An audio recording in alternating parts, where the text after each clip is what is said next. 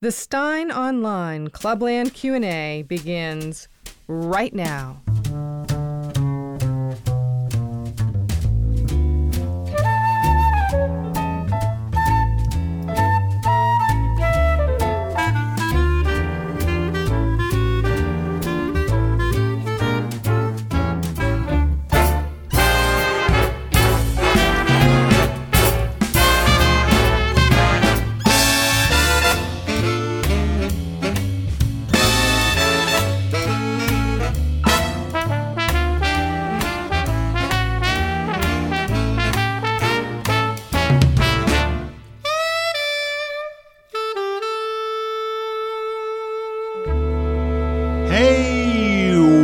Welcome along. It is 5 p.m. North American Eastern Time.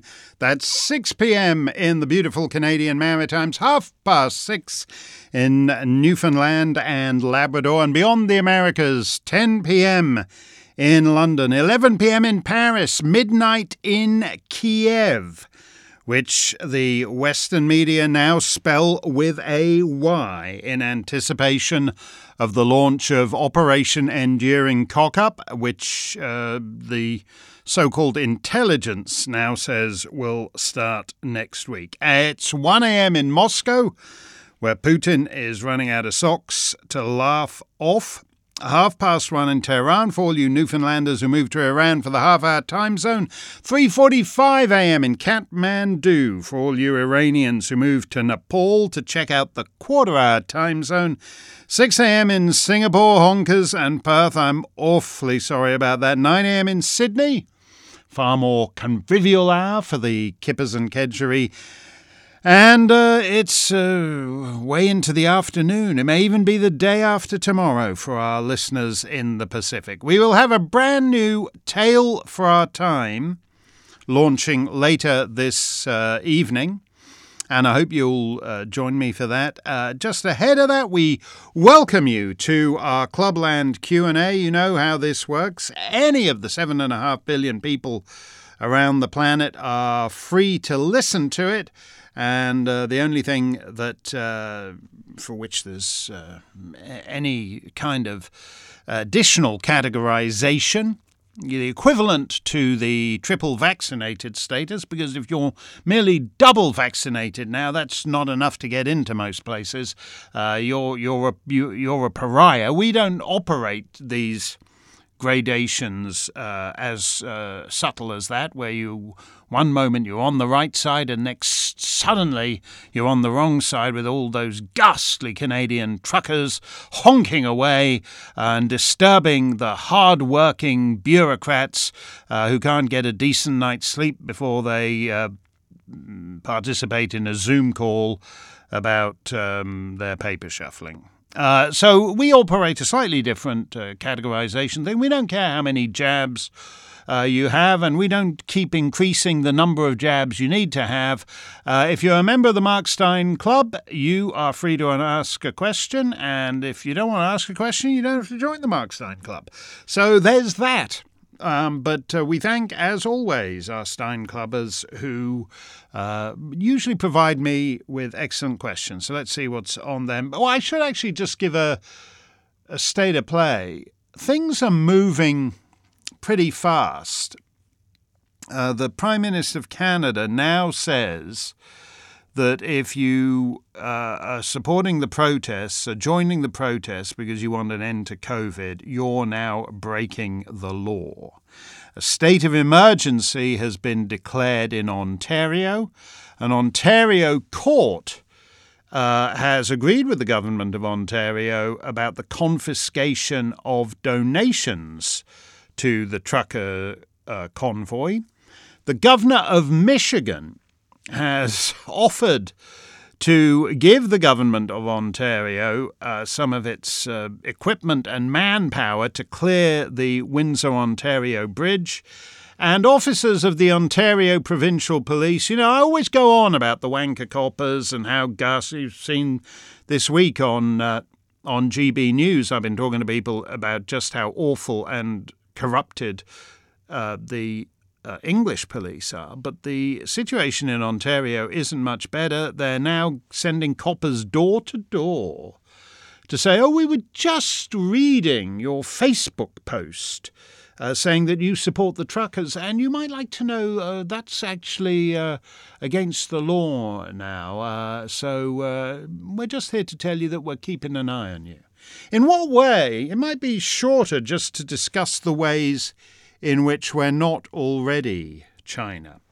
Alyssa, by the way, when you say things like that, and you've got to be careful with this because you don't want to sound too off the charts flaming crazy if you're on TV and radio. There's all kinds of people who say, well, wait a minute, what the hell did he just say? I mean, he sounds completely barking mad. I'm leading a perfectly nice... It's true I, can't step outside except with the permission of the state, and my kid has been wearing a mask for what little school she's attended in the last 2 years. But this talk sounds a bit extreme. It's insufficiently moderate for my taste. Well, don't forget, there are hundreds of millions of people in China who think that way too. The fact of the matter is, whether or not your life is okay, the powers the state is now assuming, the Chinese powers the state is now assuming. I saw some guy today on Twitter who was rebuking some fellow purporting to be a lawyer, complaining about, what powers the Canadian state has now taken. The power to tell you what your kid and you have to wear on your face. The power to inject stuff in your body, whether you want it or not. The power to decide whether you can continue in employment according to whether you offered your arm to have that thing stuck in your body. And the reply to it was from one of these, clever people. I'm surprised to hear that you're a lawyer. If you read the Canadian Charter on Rights and Freedoms, which is bollocks anyway, I said that 20 years ago, and Andrew Coyne at the National Post got all upset. He'd written some piece marking the 20th anniversary of it. It was some modish crapola introduced by Pierre Trudeau. Insofar as you have rights, they are rights that go back hundreds and hundreds of years. So the idea that only a truly stunted and infantilized population would think that they owe these fundamental rights to bloody Pierre Trudeau, of all people. But anyway, this guy says, I'm surprised to hear you're a lawyer. If you'd actually read the Canadian Charter of Rights and Freedoms, you'd know that there are certain, quote, reasonable limits that the state can impose on your freedom. Ooh, are there? Ooh, Mr. Clever Clogs knows all about reasonable limits, that we're going to get a judge to adjudicate on the reasonable limits on your freedom. Did anybody until the day before yesterday think that those reasonable limits on your so-called freedoms, not a phrase I would have put in there, not a phrase I like, and not something that is in the English tradition at all, but is just pulled out of Pierre Trudeau's butt. But nobody until the day before yesterday thought that all those reasonable limits included facial coverings now and forever, and the state being able to deny your bodily autonomy and shoot the juice to you, Bruce, sticking it in your arm as many times as they say is necessary. So things are actually moving fast here. Moving faster. The COVID is in the rearview mirror. Nobody cares now. A variant would have a hard time getting in the news right now because the public health and the public health measures are now completely disconnected from each other. They're not even pretending it's got anything to do with public health anymore. It's about power. Anyway, I'm just clearing my throat there. Alyssa Angel says, have you seen the latest news about Biden telling Trudeau to get tougher on the Freedom Convoy in Ottawa? The simple solution is to end lockdowns and vaccine mandates, but the two simpletons who somehow managed to become heads of government and their handlers think that heavy fines and jail time are a better solution.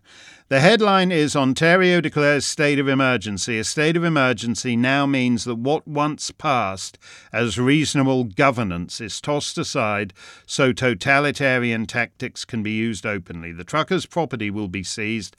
That property is the trucks, their commercial licenses, and the money to pay the fines, and the truckers may be tossed in jail on top of that. Yeah, people want to know. Oh, just a quick thing, by the way. The two simpletons who somehow managed to become heads of government. Yeah, they're both simpletons. I mean, Biden is brain dead, and, Justin is the high school drama teacher or whatever. That's why they're heads of government. Because that's part of the dinner theatre to which democracy has been reduced around the world. The people who make the decisions, which is one thing we should have learned since the COVID began, are not these people who have fancy titles like president and prime minister. But to get to, Biden telling Trudeau to get tougher on the Freedom Convoy in Ottawa. I brought this up with Peter Allen when he was in Paris reporting on the French convoy, which is about to hit the capital city, and it's then going to go on to Brussels next week. And the French state has just come out and said you're going to get a €4,500 fine and 2 years in jail. In other words, everyone's furious. All the other members of the club are furious at Justin for letting this thing get out of hand the way he did, for giving a flicker of hope that direct action by the people might still be an option. And they don't understand why he didn't threaten them with $4,500 fines and 2 years in jail before they climbed into their trucks and started rolling on their way to Ottawa. So the other members of the club are mad at hell at the way Justin has allowed the Canadian trucker thing to get out of hand. Now, then you also have there's a lot of dogs that didn't bark. That's such a clever thing of Conan Doyle's. A really brilliant thing. If you know your Sherlock Holmes, the dog that didn't bark. And I've had, I don't know, in the last fortnight or so, I don't know how many queries from Americans as to why we always thought of Canadians as big wusses. Why is Canada the one doing this huge, great mass pushback against the land of lockdown without end, against mandates, against jabs, against you can't go to school, you can't run your business, now and forever. And they say, isn't it Americans? I said this in the first year. Americans are the ones who are supposed to be ornery. So why aren't Americans doing this? Well, the obvious answer is, altogether now, January 6th. It's not difficult. Anyone who was caught on film on January 6th, that's hundreds and thousands of people, has been investigated up the wazoo by the deep state, and a lot of them have been sitting in jail for 13 months now. What the official explanation under the crapola federal justice system is that they're awaiting trial. No, they're being punished. They don't care. Okay, yeah, trial might come, at the end of this year, early 2024, 2032. But whenever it does, whatever punishment the judge hands out. Oh yes, you were trespassing, so fine $37. Bye. It won't make any difference because they've already have spent over a year in the disgusting care of the American Bureau of Prisons. So that's why you're not seeing all the rock-ribbed MAGA patriots climbing into their trucks and heading to Washington because they know what happened the last time anybody did that. So they got the message. Things are moving very fast. Even in terms of the deep state in America, which is the most institutionally corrupted, I think. That's one of the problems in Ottawa is that the forces at Justin's disposal are having to learn this thing on the hoof. The military basically told him to take a hike. I don't know whether they can stick to that because they didn't really like the idea of taking to the streets of Canada, Canadian cities, Canada's capital, to wage war on Canadian citizens. That's not normally the sort of thing that militaries in civilized countries like to do. They do like to do it in China, So if you want to make Wellington Street, the Tiananmen Square of the Great White North, this is a great way to do it. So the military said, if you don't mind, this seems to be a dispute between you and these trucker fellows, Prime Minister, so we think you should handle it.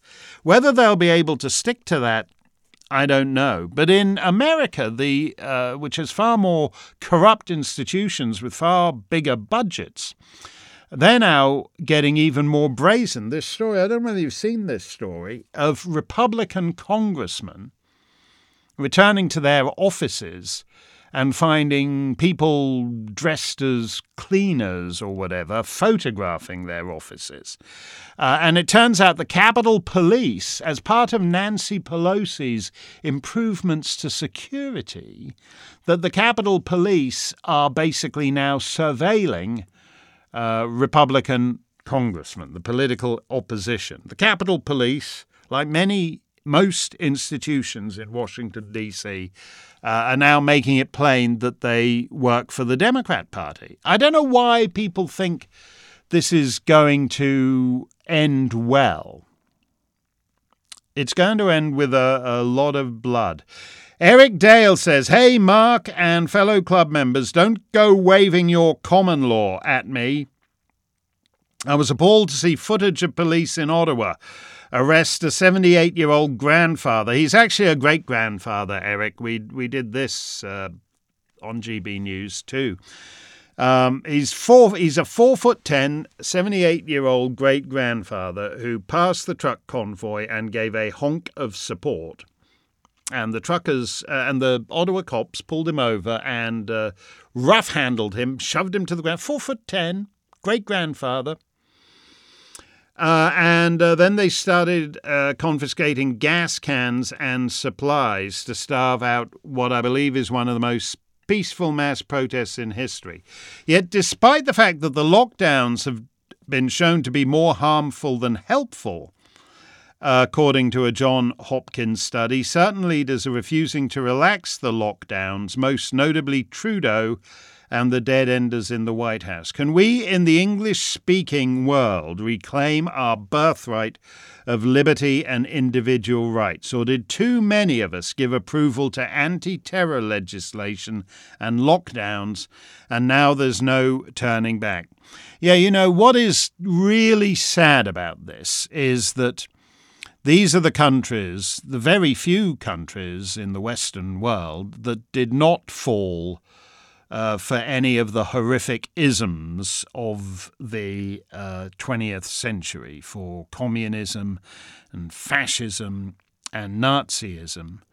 And they are now surrendering their individual freedoms. In fact, if you talk about individual freedom, individual freedom. And a lot of people think you're kooky, wacky, because that kind of talk has become, in the way that I noticed a few years ago, because it happens to be my thing, free speech. Free speech had become a right-wing thing. And that's slightly disturbing. Americans of a certain age will remember, for example, that gun rights used to be in America a non-partisan thing. I mean, this is going back some decades. But the idea that it's never a good thing when rights become associated with one political party. It's not a good thing. And so when you talk about liberty and individual rights, those are words that a lot of people on the left laugh at, and a lot of young people on the left are triggered by. And it's particularly sad because, as I said, at a time when most of the continent of Europe had fallen for one or other of these ghastly isms of the mid-20th century, the Anglophone nations were a striking exception to that. There's all kinds of reasons for that, not the least of which is the sense of humour they had about preposterous fascistic types strutting around in stupid pseudo-military uniforms and all the rest of it.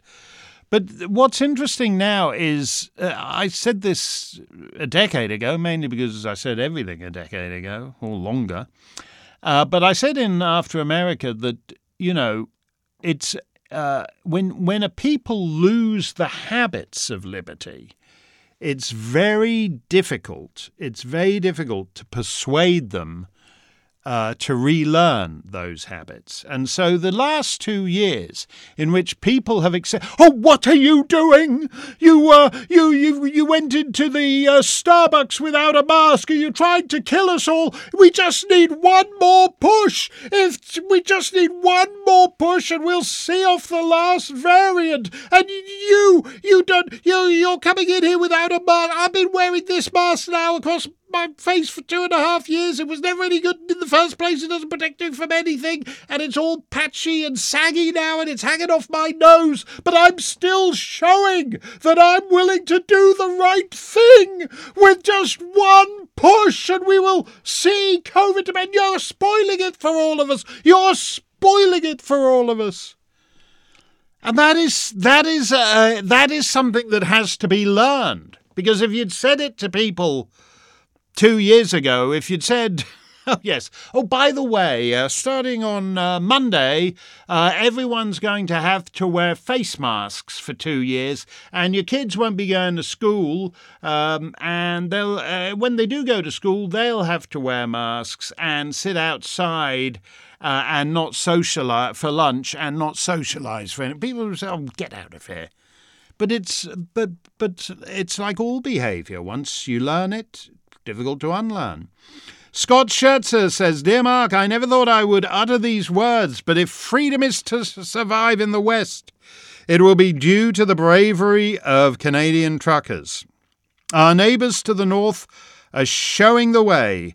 Justin Trudeau can try slandering them with the usual epithets, but all us normals know who the true cretins are. And I thought that nearly all of Canada was here in South Florida for the winter. That's a very good point, Scott. Imagine how much bigger these protests would be if they weren't being held in February, when 80% of the Canadian population is living in Florida or Arizona. There's been little to get excited about recently. For the first time in a long while, I feel optimistic about the future. Maybe us Americans will learn something from the Canucks and begin to practice some civil disobedience. I can barely drive a stick. Oh, that's you and Daniel Craig. I don't understand how Daniel Craig can have driven around in the UK and only be able to drive an automatic. Very odd. I can barely drive a stick, says Scott, but I will support American truckers if they pick up the mantle. Scott, shirts at Miami Beach. Well, I've already said, I think people actually, they're teaching a lesson. People went to a Trump rally on January the 6th. They thought they were exercising their right to peacefully protest. And they had a lot to protest peacefully about. And they'd seen the previous 6 months, the violent rampages in every Democrat city across America, and the way people had lit up precinct houses and Wendy's and looted department stores, and they didn't do any of that. And yet they're worse than anybody who set alight a Wendy's, burned down a precinct house, killed people in Chopistan in Portland in the summer of love, and instead they had people with no criminal record had their lives ruined. Absolutely ruined. They'll never be able to do anything in America. I mean, really, once it became clear anything involving federal justice, as I advised Conrad Black all those years ago, you should just flee the country. And, no country should extradite to the dirty, stinking, rotten, corrupt federal justice system. Lynn Foster says, how about the cops, quote, visiting the homes of folks commenting on the truck protest 2022 and being intimidated? So now the OPP, the Ontario Provincial Police, are reading our Facebook post. WTF? Yeah. It is, as I said, it'd be easier to list the ways in which we're not China now. Because somehow this is a very important development just from the last 10 years. The state doesn't have to rouse itself and leave its headquarters to know all about you. They can just look at what you do on social media and get the general vibe of your political inclinations, and they'll know whether it's worth. And they know too. They don't have to knock on every door. In a certain sense, all these viral videos, like that one today of the OPP constable knocking on the door and demanding to know whether that person is aware that they're following her Facebook posts. Now, yes, there's people who are outraged, and there are a lot more people who will say, oh yeah, okay, maybe I'll have to not use my real name on Facebook. Maybe I'll have to do Eagle Patriot Minuteman 1776 as my social media handle instead. These are as old as time, these tactics. Scott Barnhouse says, I don't know if you're a betting man, but what is your wager on who will win the Canadian trucker standoff? Will Trudeau crush it by jailing them and seizing their trucks, or will he find a way to gracefully back down and allow the situation to resolve? His statements to date show that he has total disdain for commoners who work with their hands or drive trucks, as he and his experts believe they are so much smarter. How can the situation be resolved without ending in violence? If a similar convoy happens in the USA, I have no doubt that the FBI will ensure violence occurs and so then have a pretense to crush the gathering. What are your thoughts? Yeah, that's the other reason why nobody's in any hurry to have an American convoy, because the dirty, stinking, rotten, corrupt FBI. Oh, I know those FBI agents. Yes, they're the salt of the earth. There's just a few bad apples at the top. Well, a few bad apples at the top and also on the ground in Michigan, faking up a fake kidnap plot of the governor, and on the ground in on wherever that garage door pull was, faking up the fact that it's a noose, and also, God, the moron right. Part of the reason we're in this. Big part of the reason we're in this mess. Nobody who is genuinely conservative should be supporting the FBI. Your candidates. If you're one of the people, there's a big landslide coming in November, you should be demanding, that landslide is going to be electing people so they can go to the House of Representatives and while they're off giving a speech or being interviewed on the TV, the agents dressed as cleaners will be going through their offices. Well, Scott wanted to know who I thought was going to win. Well, Justin isn't going to back down. He thinks he can win. Now, if you notice, there were initially, in their response to this, in Quebec and in Saskatchewan and in Alberta and in Manitoba, people didn't like the way this was going. The governments didn't like the way this was going. And they backed off some of their harder-line positions. Justin Trudeau did not do that. He has increased his contempt for them. He has dismissed them as just a few people waving well, we're all in this together, except for a few people in Ottawa waving swastikas. That is not a man. And that doesn't, by the way, that doesn't mean he's not in touch with reality. It means he's doubled down on his determination to crush this thing. Now, he has a lot of power. I was interested to see the alternative to GoFundMe, whatever they're called.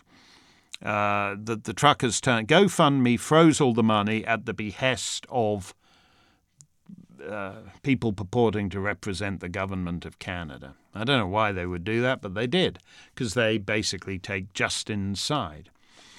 And so some other group said, "Oh, well, we'll give this to the truckers." And then there's an Ontario court decision now saying we're confiscating all that money, and the new website, whatever it's called, has pushed back quite strongly and says we're not under the jurisdiction of whatever this rinky-dink government of the province of Ontario purports to rule, so they can go take a hike and shove it up the rear end of their pet moose, because we're not subject to their jurisdiction. Whether that can hold or whether they're just going to, it's not going to be difficult. This is what the judges, in my experience in Canada, are not quite as corrupted as judges in the United States. But if you, as our friend Andrew Lawton can tell us in his spectacular case,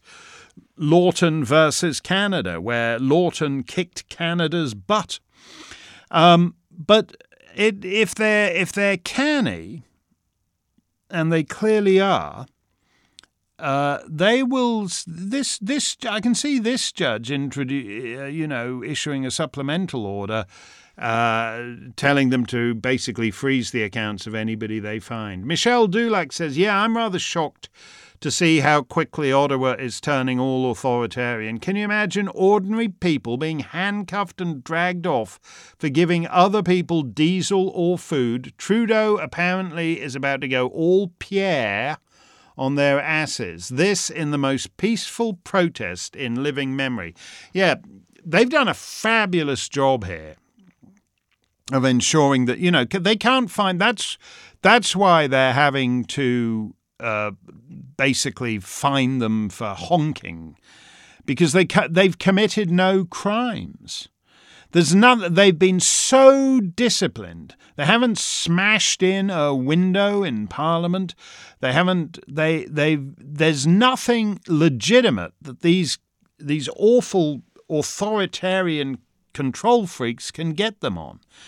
And again, it's the difference between Canada and America, in part because they're not as lavishly funded. If this had happened in America.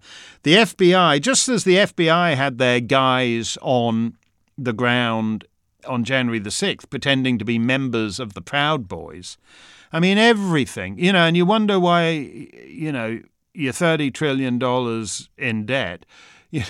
These, what are you doing for the, what are you doing for the winter months? Oh, I'm going to be undercover in the Proud Boys for the next 3 or 4 months or so.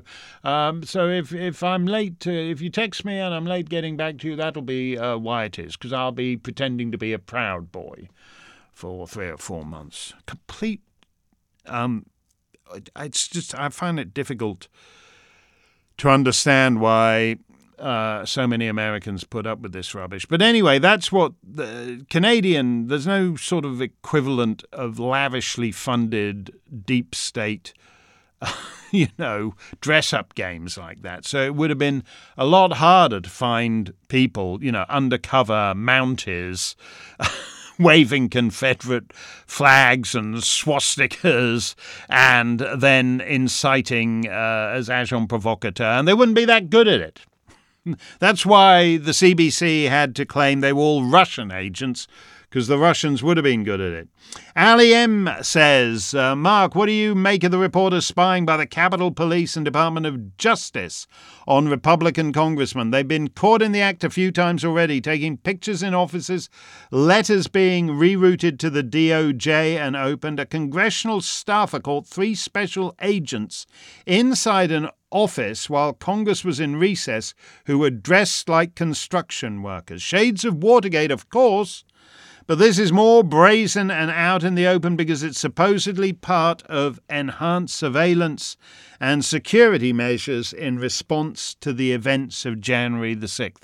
Yeah, it's the ever-expanding definition of domestic terrorists, isn't it? People who query the integrity of American elections, which are the filthiest in the so-called developed world, are domestic. I'm just going by what the Department of Homeland Security in its latest threat assessment has said. People, who question the integrity of American elections, people who point out that the public health pandemic, it's very difficult following the science because you could easily get whiplash from the way fellas like Fauci change their positions all the time.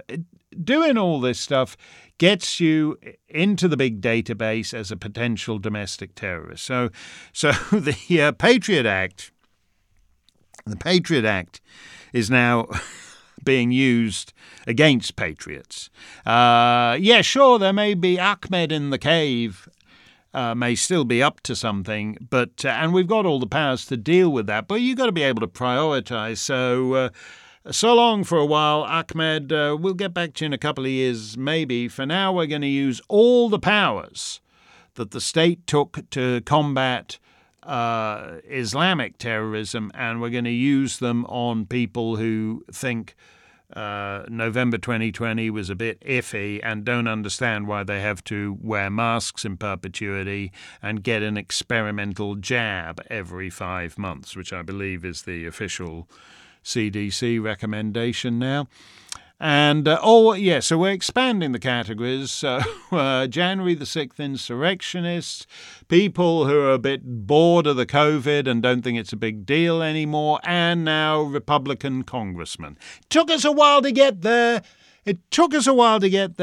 And yes, it's a big waste of time because they're all such Nancys. But now we're basically getting more and more brazen in Michelle's word, in Ali's word, by saying that we're just going to openly, now it's just our political opposition who are the terrorists, so we have to surveil them. Astonishing. And astonishing that people put up with it, and astonishing that even the useless Republican Party can't hang this around the neck of an unpopular president. Mark Steyn, Clubland Q&A. We'll have more of your questions coming up, but first, a sense of perspective. Keep up to date with the past. on the 100 Years Ago show with Mark Steyn. Radio comes to the White House, the Bolsheviks have a worthless currency, and peace crumbles in Ireland. It's February 1922. 100 years from today. Your World News Update in Rome. Cardinal Achille Ratti has been crowned pontiff, with Cardinal Gaetano Bisletti placing the papal tiara upon the man who will henceforth be known as Pope Pius XI. The Battle of Volochayevka is over. The Red Army of the Far Eastern Republic, led by Soviet General Vasily Blyuka, has decisively defeated the White Army, led by anti-Bolshevist Major General Viktorin Molchanov, backed by the Japanese Empire, which had high hopes of gaining a territorial foothold in the Russian East. It is increasingly unlikely that in the former lands of the Russian Tsar there will be any alternative to Bolshevism. On the other hand, the value of the Soviet Union's currency, the ruble, is dropping like a stone on private currency exchanges. The official exchange rate is 280,000 rubles per US dollar, but it's fallen to between 500 and 600,000 rubles per dollar. In those far-off days of 1914, the exchange rate of the old imperial ruble had been 1.94 per US dollar. In the Greco-Turkish War, Greek soldiers retreating from Smyrna reached the village of Karatepe and chose to massacre 60 Turks there.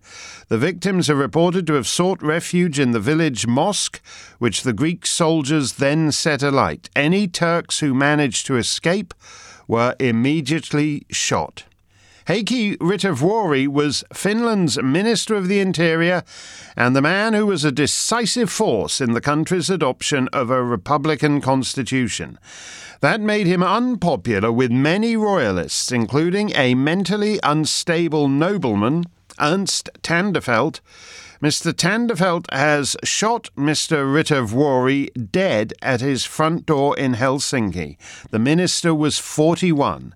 It is the first political assassination ever in Finland, although Mr. Tandefelt is the second cousin twice removed of the murderer Otto Johan Tandefelt, who raised the lynch mob that killed Count Axel von Fersen, Marshal of the Royal Swedish Army, aide-de-camp to Rochambeau in the American Revolutionary War, and close friend of Queen Marie Antoinette. Count von Fersen died when Mr. Tandefelt jumped on his chest and crushed his ribcage. That was in Stockholm in 1810. Now, a century later, another Tandefelt has killed another public official in another capital city.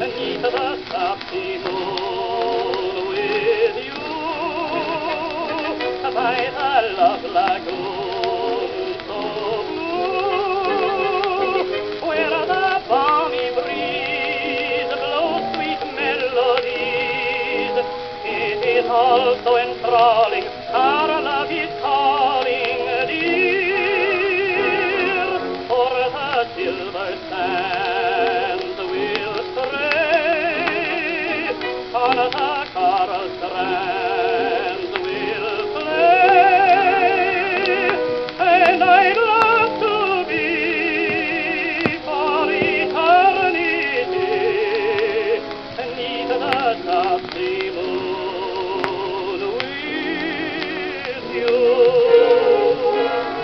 Tan Malaka, an agitator for the independence of the Dutch East Indies, has been arrested by colonial authorities in Bandung and is scheduled to be exiled on the island of Timor. Where the balmy breeze blows sweet melodies, it is also enthralling, our love is calling, dear.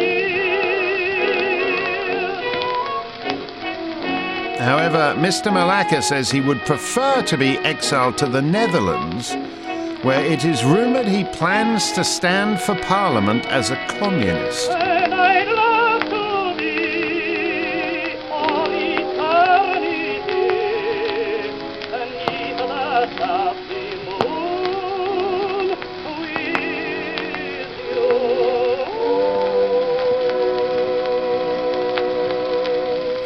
Representatives of the United States and Japan have signed a treaty delineating American rights on the South Pacific island group of Yap and other former German islands mandated to Japan after the late World War. The agreement, signed in Washington by U.S. Secretary of State Hughes and Japanese Ambassador Baron Shidehara, will permit Washington equal access to the cable and radio stations on the islands.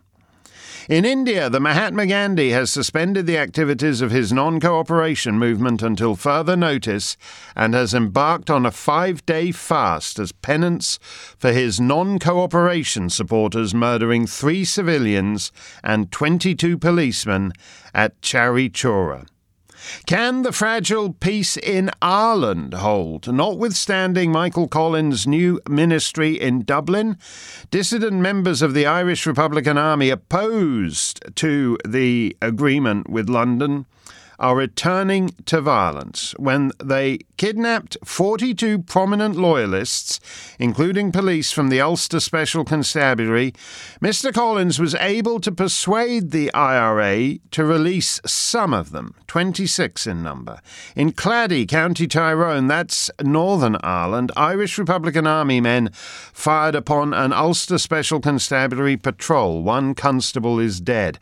Gunfights are resuming in even the most picturesque Irish villages. In Clones, County Monaghan, that's Southern Ireland, the soon-to-be Irish Free State, an IRA man with a machine gun fired on a police patrol preparing to take them to Enniskillen. 1 IRA volunteer is dead, so are 4 Ulster Special Constabulary. The surviving 9 constables are now being held hostage.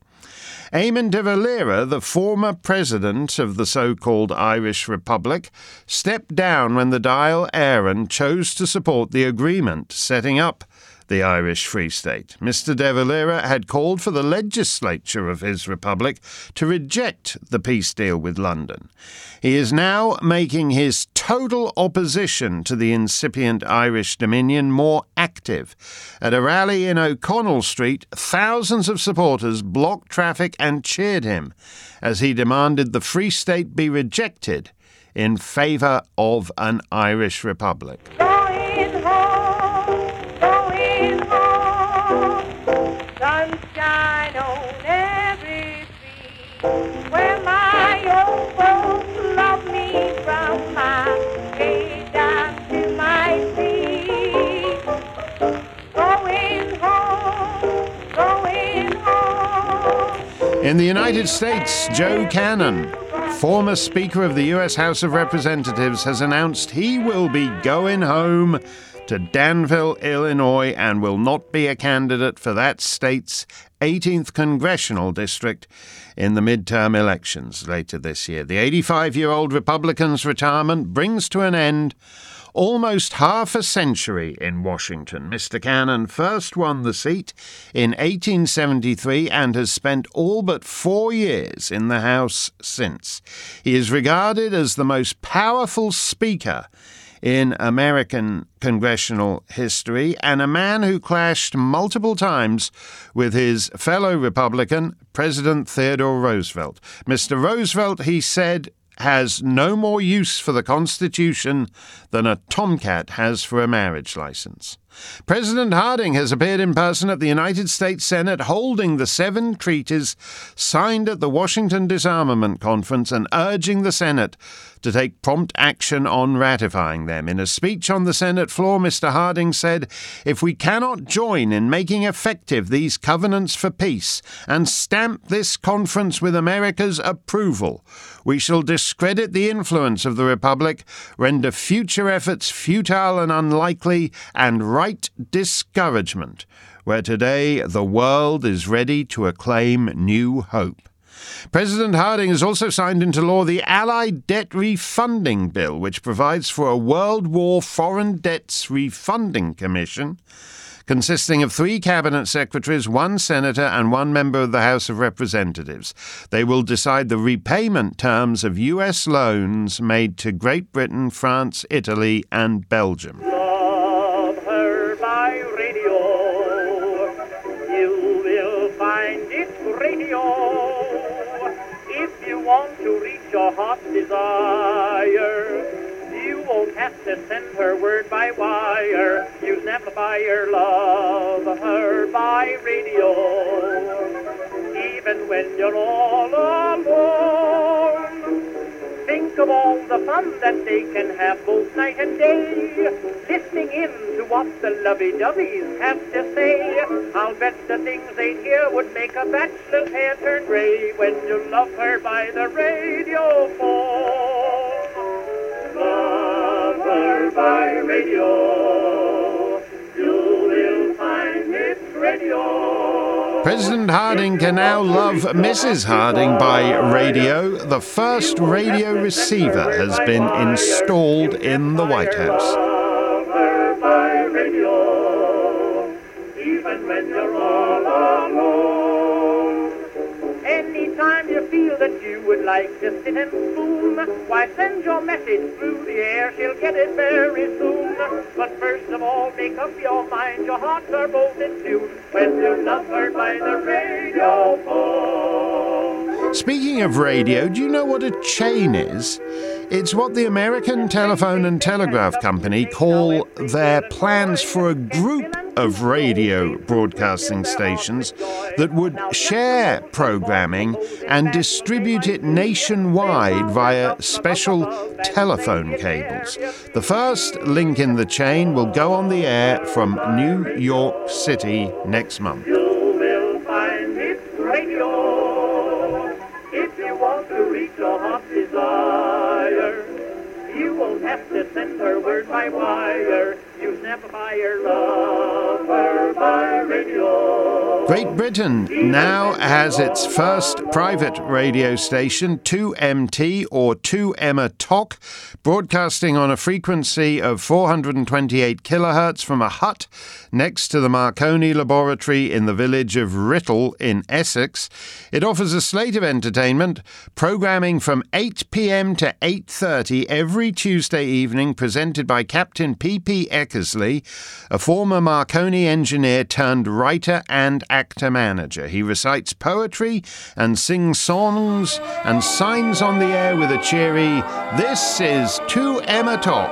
Writtle testing, Writtle testing." There's a little brown road winding over the hill to a little white house by the sea.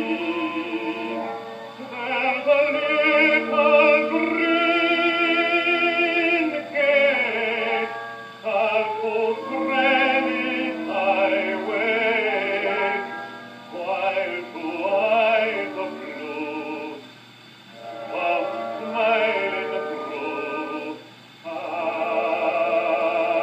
at me. Ah, smiling through. Have you seen Norma Talmadge's latest dramatic picture hit, Smilin' Through, based on the Broadway hit of 2 seasons ago?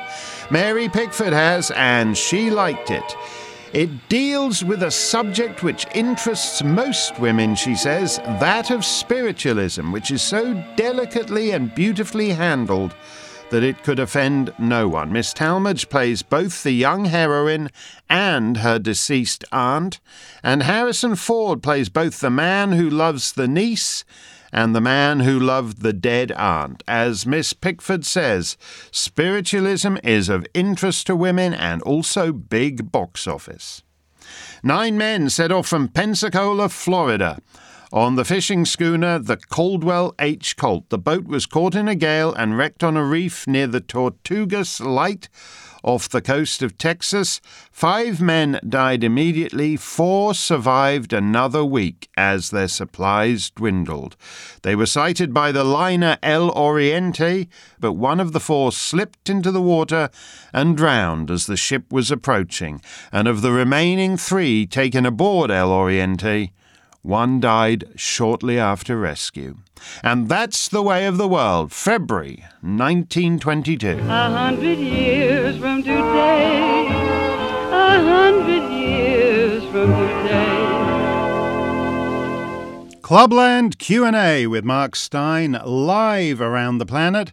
Let us get back to your questions. This one is from Alyssa, who begins, a gain-of-function enthusiast and a depopulation enthusiast walk into a bar in Davos. A dark joke, and I wonder what the punchline is, apart from us. Why is it, says Alyssa, that French virologist Luc Montagnier, who spent his adult life studying viruses, and he was by all accounts a leading expert in his field, was dismissed so readily for saying that COVID-19 was created in a lab in Wuhan, China?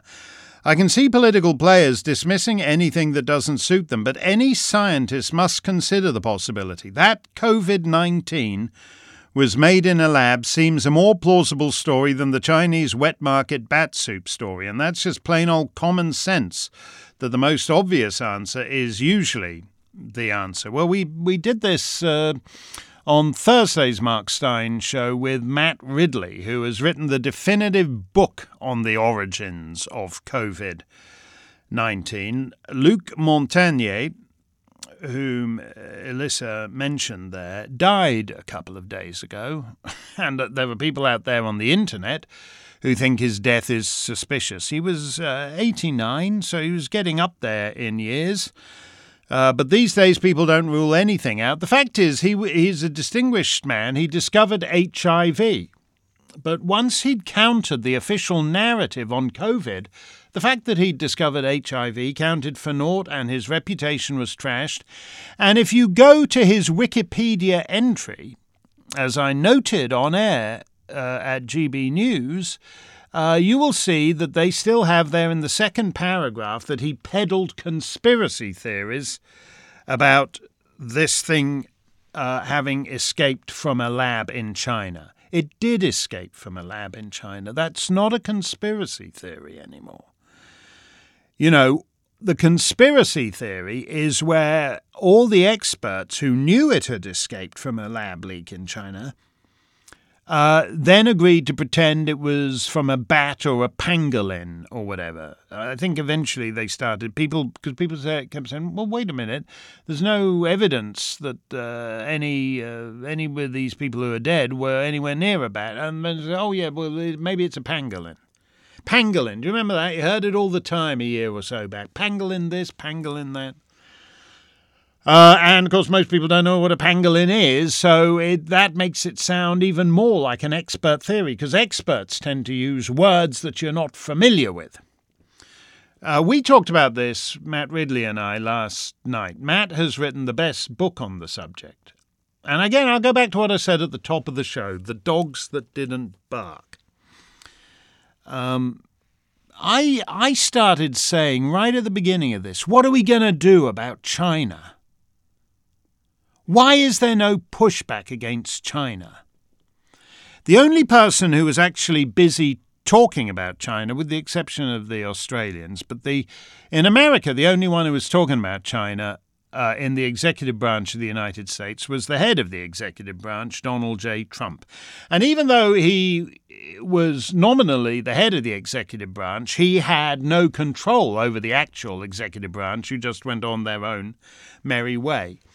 So for a couple of weeks, you had Trump talking about China, no one else really talking about China, and it seemed very odd to me because within a couple of weeks, as you know, we spent quite a lot of time talking about it on the Mark Steyn show, and my view was that this was China's just unleashed this thing.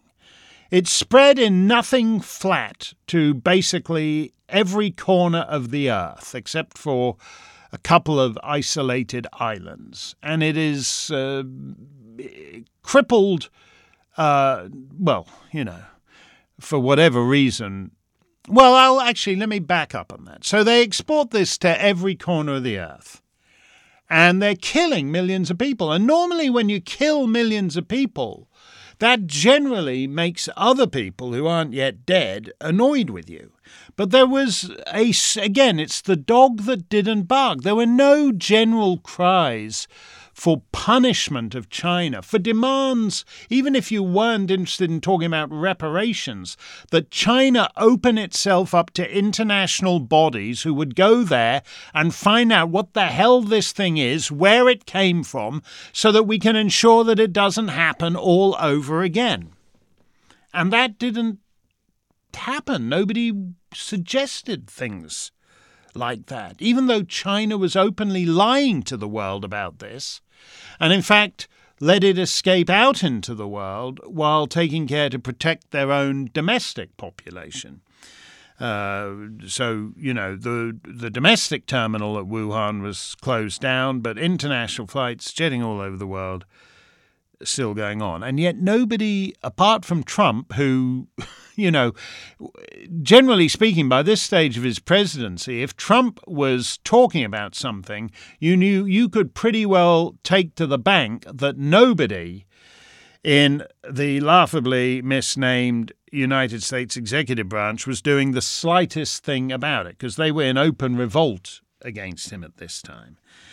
And so you start to think to yourself, well, why is that? The dog that didn't bark, the dog that didn't bark.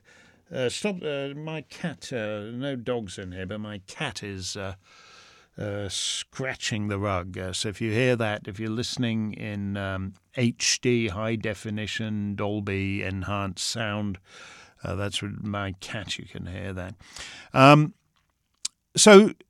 So nobody, the dog that didn't bark, nobody's saying anything. What did China do? When did China do it? Now, as I always start off every conversation with Matt Ridley, and I recommend you get his book, but Matt always points out that there is no precedent for not knowing the origins of a global pandemic like this in the modern era this long into it. And actually, going back hundreds of years, they tended to have pinned down which ship, the infected rats came sailing in on half a millennium ago. But for some reason, we don't. Oh, yes, it's probably from a bat or a pangolin. And if you suggest otherwise, we'll close down your Facebook account. Strange, strange, strange. And what happened to Luc Montagnier, a very distinguished man and an honest man, so that when he began talking about this, they destroyed his reputation. So he goes to the grave as some cuckoo, wacko, fringe figure, whereas in fact what he was saying was the truth, that this leaked out of a lab. And it was a lab that was doing gain of function, which is like a euphemism for basically bioterror experiments, and funded by American taxpayers. So why is no one mad at China for unleashing this on the world? Well, because if those people from the alphabet soup of useless American agencies had started to say, we deplore the way, if the State Department had just said, China is behaved absolutely disgracefully on this, we deplore what they've done and all, China would have said, if you look at the emails that were released under Freedom of Information requests from February of 2020, what they show is that initially, Fauci and co. reached certain determinations that from looking at this thing, it appeared to have more the characteristics of a lab-created virus, right? And then Fauci says in that one email, I need to get on the phone with you. And presumably this is, when they do get on the phone, they're all on burner phones, as they say in the conspiracy thrillers. So they're having the conversation on the burner phone, and Fauci says, yeah, the bad news is, forget all that stuff I was saying that this looks like a lab leak. It is, but it's one of ours. And at that point, they all say, yes, it's a bat. It's definitely a bat. Bat. Why? Because you think what's in those emails, and then you think what emails they have from Fauci and that Peter Daszak at the Eco Health Alliance in Wuhan and the other Western public health figures and scientists who are in this up to their necks. And if there'd been any attempted pushback on China, we think there should be reparations, Chairman Xi would just have said, okay, we release all the emails and they show it's one of yours. It was something we didn't know about this.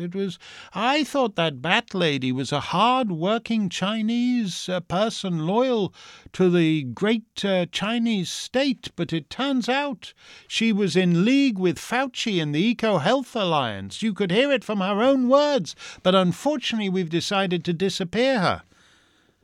Yeah. So I think that's the main reason. I think that is the main reason that actually the reason that they all changed their story and the reason they all fell silent about doing anything about China is because they knew then it was their own gain of function research gone rogue. Hart Leonard says, I'm a happy elderly addict to Steyn online. Oh, I should use that Mel Brooks line, you're too old, you'll have to leave, which he used to do he'd find a little old lady in the audience in the middle of his song. He'd be singing Moonlight Becomes You or Dancing in the Dark or whatever. And he'd go halfway up the steps and yank a little old lady out of the aisle seat and say, you're too old, you'll have to leave. Mark, is the US administration's recent tough talk against Russia simply a craven attempt to recoup prestige lost by the unfathomably inept withdrawal from Afghanistan?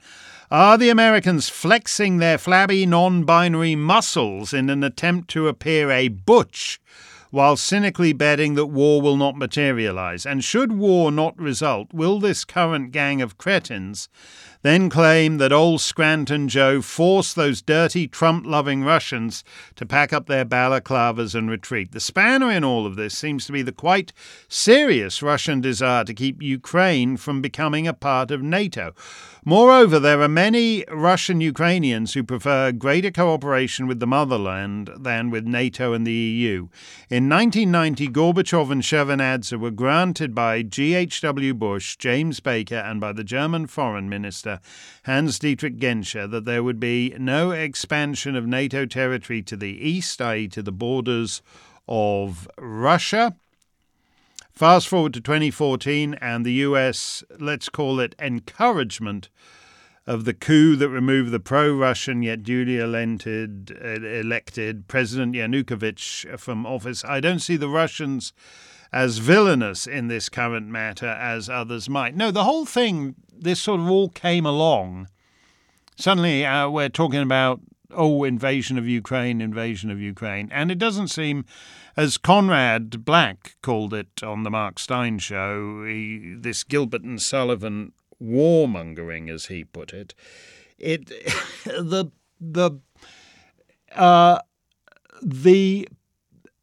active participatory part among the world's politicians is far greater on the NATO side. And to the point where the Ukrainian president is bewildered and has actually said he doesn't understand why Joe Biden and everyone in Washington is talking about an imminent invasion of the Ukraine, because he doesn't feel like that. And then Putin has been obliged to respond to it. It's important to remember, I think, as well, that it wasn't just an American humiliation in Afghanistan, it was a NATO humiliation, it was a NATO mission. So there's something slightly absurd about all these other NATO, because it isn't just Joe Biden saber-rattling without a saber, which is what's happening, saber-rattling with no sabers, or saber-rattling by a guy who doesn't know which way to point the saber or which end to hold. And then you've got things like Macron and Liz Truss, the British Foreign Secretary, flying in. You know, there's always someone there, like landing and going to a summit at the Kremlin with Putin. And there seems to be, and the whole thing seems to be a complete charade. It has the feel of theatre. Now, we're told that Putin is planning to invade next week because basically Joe Biden has sort of head faked him into having to invade. Now, you talk about, many Russian Ukrainians, etc. I've said, and I think it's the easiest way to look at it, certainly if you know anything about the British Isles, that basically Ukraine is Ireland to Russia's England. There are people in the Ukraine, and for the purposes of this oversimplification, Western Ukraine is Southern Ireland, who just want to orient in a different way. They don't want anything to do with England or Russia. And then there are other people, and for the purposes of this overgeneralization, Eastern Ukraine is Northern Ireland, who think you can be, who would rather be Russian and British than Irish and Ukrainian.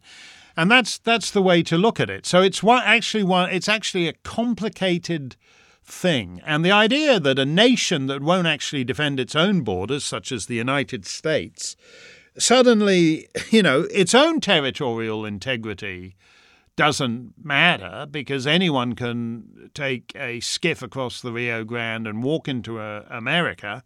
But somehow the borders of the Ukraine, which, as I said, has this slightly more nuanced reality than all this, the borders of Ukraine, yes, we live in a borderless world. Yes, we believe that people fleeing persecution should be able to walk into America. But those borders over there, that Ukrainian border over there, that's inviolable. I mean, the thing about it now is there's not one American in 1,000 who wants to see the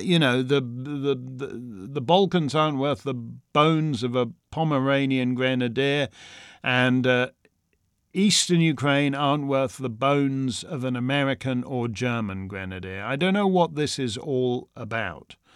But the fact of the matter is that Joe Biden seems to have consciously sort of chosen to goad Putin into going ahead with this. I really, at some point, the game that's being played here is deeper than even the conspiracy theorists would be going along with.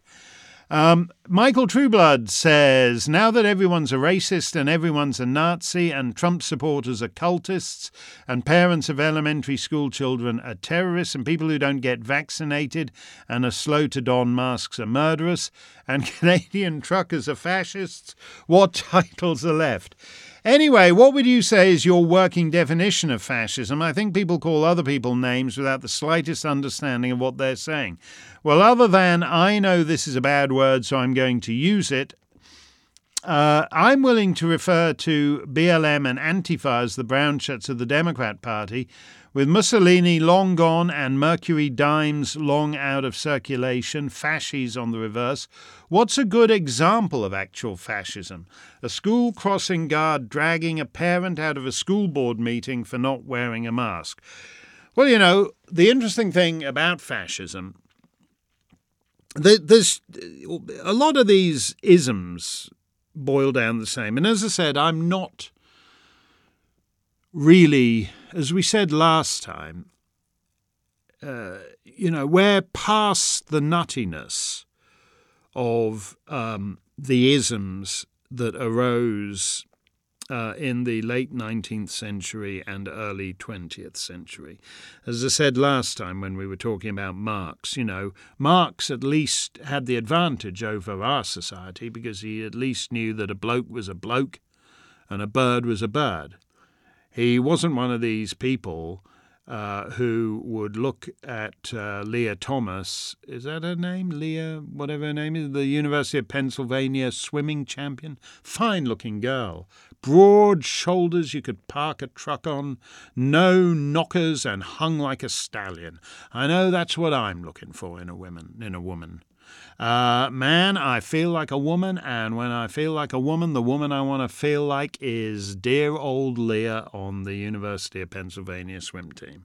And Marx at least knew when he'd be looking at her there in the shower, along with all the cute co-eds with the pert breasts, that he was looking at a bloke. And we're way past the craziness of the old 20th century theory. It's not... We're way past it. We're at the end stage, because it's difficult to find a way back from this. But the fascistic element, which is the merger, fascism is a totalitarian ideology in that it's everything within the state. And so the distinctions, if you look at the Conservative Inc., when they're saying, oh, well, of course, if you don't like what social media are doing to you, if you don't like the way Facebook and Twitter and YouTube control access to the entirety of human knowledge, well, they're private companies, so that's nothing to do with the First Amendment. Fighting the wrong war as usual. It's the collaboration here. I think Kate Smythe, in our comment sections, it's worth joining the Mark Steyn Club just to read Kate's comments, in fact. It's this alliance. It's this alliance between the state and these social media companies and then these big private concerns like Pfizer and the other big pharma companies. That is, I think, almost literally fascistic. So if you question Pfizer, for example, Pfizer is basically Michael Mann with an unlimited budget, as I think was it the Lancet or the British Medical Journal was saying, because they're upset that this experimental vaccine, it was experimental a year and a half ago. We'd actually like to see, because it had to be rushed into service because we got all these people dying, so we got the experimental vaccine. Well, it's a year and a half later now. Could we actually see some of the underlying data? Oh, we don't need to see that. Everyone's gotten so used to getting jabbed every couple of months now that it's just become non-experimental by habit. After all, if it was still experimental after all these years, would you be sticking it into your arm every couple of months or whatever the government says to you? So that is the fascistic part of it, is that everything is the state now. And that is true, if you are not within the state, you are totally delegitimized. That applies whether you're a Serbian tennis player visiting Australia, or it applies if you're a distinguished French virologist who can't seem to get over the fact that whenever he looks at this thing, it's pretty obvious it was created in a lab rather than coming from a bat, or whether you are Canadian truckers who do not see why you should have to take a largely and increasingly useless vaccine, if not actively harmful vaccine, certainly when you're taking it every 2 or 3 months across the border. Well, that just goes to show you must be a transphobic agent of Putin. So we now have that is old school. That's 1984. It's like the rubbish. It's complete rubbish. It's obvious rubbish. It's obvious rubbish when you see the nice Polish ladies on the video from Toronto who've brought all this Polish bread and other delicacies for the Canadian truckers. And we're supposed to believe, that they are racist, white supremacists, or whatever it is. And this is what's so evil about the situation here. Now, let's see. We got anything that is a little jollier for our farewell Ellen Como. Ellen. I think the last time I saw Ellen, a Mark Steyn Club member from Quebec, which is a stone's throw from me. but it's very difficult getting across the Quebec-New Hampshire border these days. Ellen goes, Cher Marc, chaleureuse salutation du royaume de François Legault.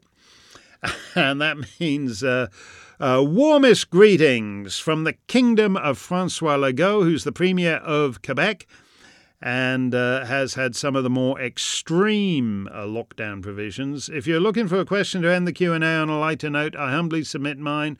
A while back you shared the origin of the theme music for your show, 9 Lives. I would love to know the story behind the different themes for the various segments. Last Call, Song of the Week, can you tell us about them? And Ellen goes, I love the time zone recitations. They remind me that there's a big world out there. Thank you, too, for your segment on Barbara Moore's arrangement of At the Sign of the Swinging Cymbal. I never heard this piece before, but I just love the energy and occasionally listen to it as a sort of mental palate cleanser at the end of the day. It really cheers me up. It's a terrific piece, that. I think they did 2 takes, I think Barbara told me, and they were in and out of there in that thing in Nothing Flat, and the best session players in London just played the hell out of it. And if you like it, Ellen, Paul Gambaccini, who was on last night's Mark Steyn show, will be counting down the top 20 over that music on BBC Radio 2's Pick of the Pops tomorrow, Saturday. I think that's 1 p.m. GMT, so that will be 8 a.m. Quebec Standard Time, Ellen. Thank you for that. We can't go into the origins of all the pieces of music I played, because sometimes the origin of the piece of music is interesting and sometimes it's just boring as hell. But I'll give some consideration to whether we're going to make that a regular feature. But speaking of that, you know how this goes. We always like to end with some music. And in tribute to Ellen's and my compatriots, those fellas in Ottawa and elsewhere have behaved magnificently this last fortnight. And every time I see them on YouTube or on GB News or the few other places that actually show them as they are, honestly, a fragment of the following pops into my head. Take it away, Fat Swallow.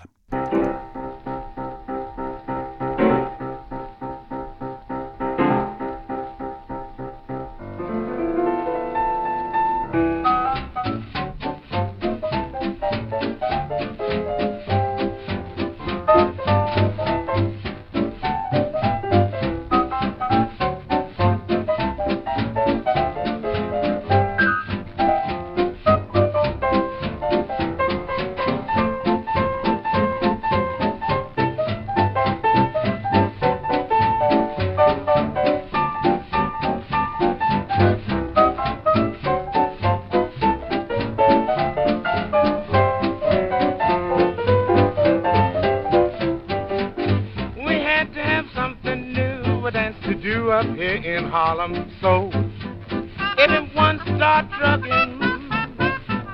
As soon as the news got round, the folks downtown came up to Harlem. Saw everybody trucking.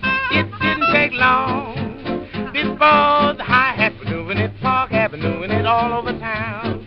You seen them shuffling down. It spread like a forest blaze, became a craze, thanks to Harlem now. Everybody's trucking on out that sun, yeah.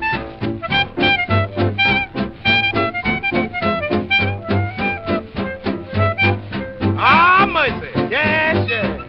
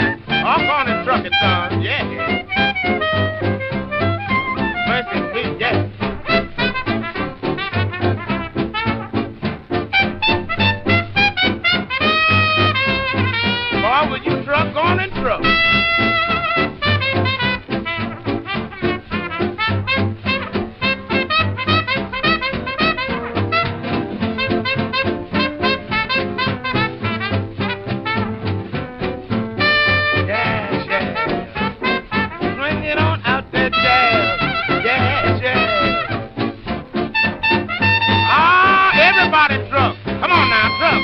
Yes, yes.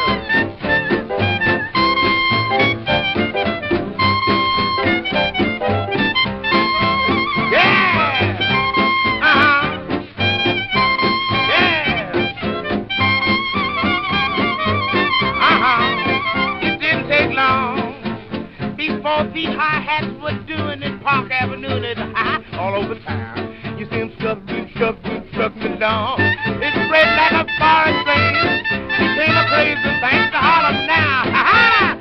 Everybody's trucking. Well, all right then, everybody's trucking. And he's not wrong. Everybody's trucking. Fats Waller, music by Ruby Bloom, words by Ted Koehler. They also wrote Don't Worry About Me, which is a fabulous song. My late friend Dick Vosborough kept trying to talk Imogene Coca from the Sid Caesar Show into making an album of Ted Koehler songs just so he could call it Coca Sings Koehler. Not everybody's trucking, but the ones who are in Ottawa and elsewhere are making a difference. See you in a few hours for our Tale for Our Time. Stay safe, stay free.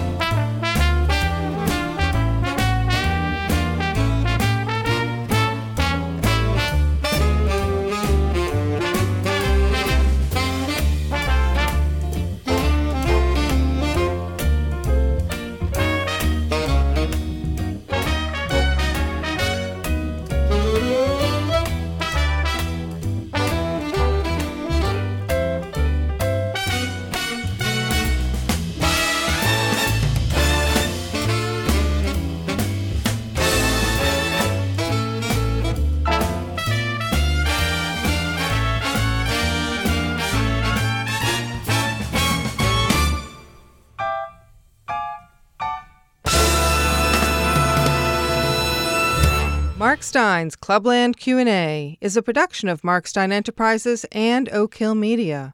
All rights reserved.